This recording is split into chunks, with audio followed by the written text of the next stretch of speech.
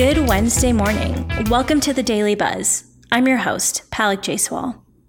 The Tribune recently reported on the problems with getting utilities to families on the Navajo Nation that don't have them.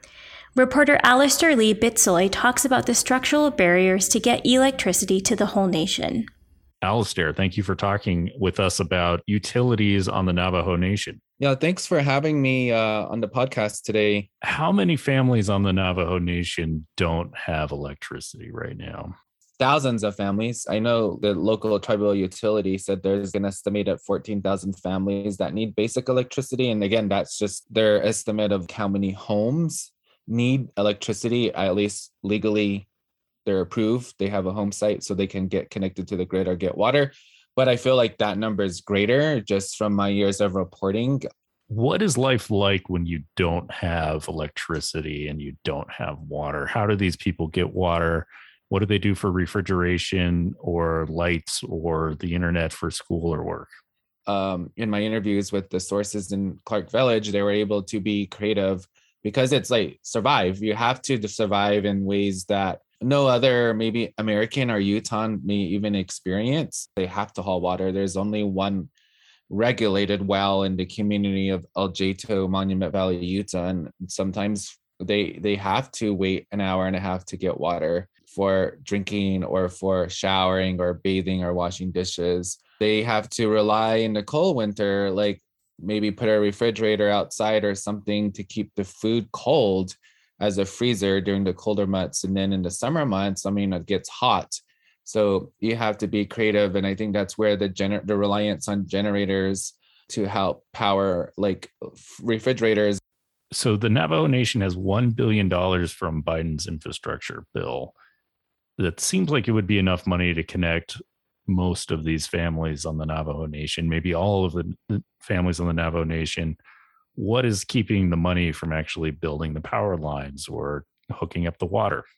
Utilities is a story for years. Some of the barriers to prevent electricity connection to Navajo Nation citizens is red tape, federal red tape, the tribal politics, as well as the need to get legally approved through the various systems that exists to have a legally deeded, what they call a home site. So you're referring to these people, they have houses, they live on the Navajo Nation, but maybe it's not an official house. It hasn't been officially deeded. And so because of that, they aren't eligible for hookup.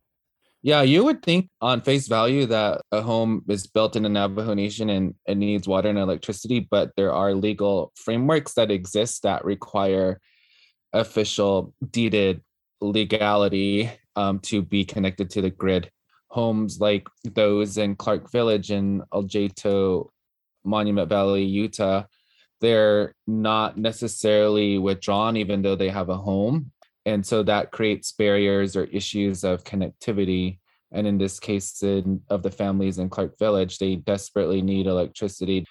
Okay, Alastair, thank you so much for talking. Thank you. Thanks, Alastair. Next, my Culture Desk colleague, Utah Eats reporter Stefene Russell, gives us an update after attending this month's DABC meeting. Stefene, thanks so much for joining us today. Thanks for having me. Absolutely. So can you tell us what happened at the DABC meeting today? Yeah, well, a lot. I won't go over all of it. I'll just go over the high points. The big news is that they had 2 licenses to give out this month, and one of them went to Roja Brewing Project.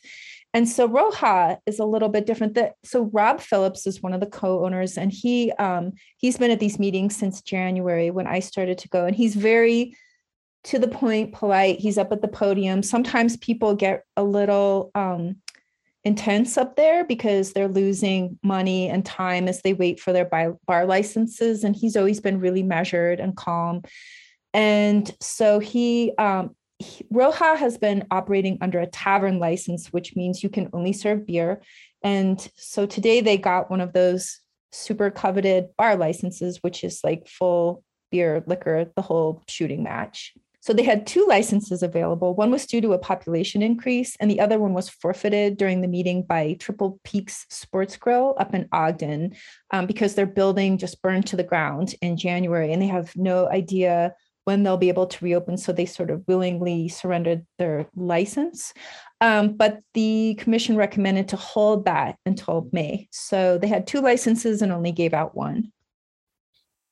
Okay. And did anything else of note happen at the meeting today, Stefene?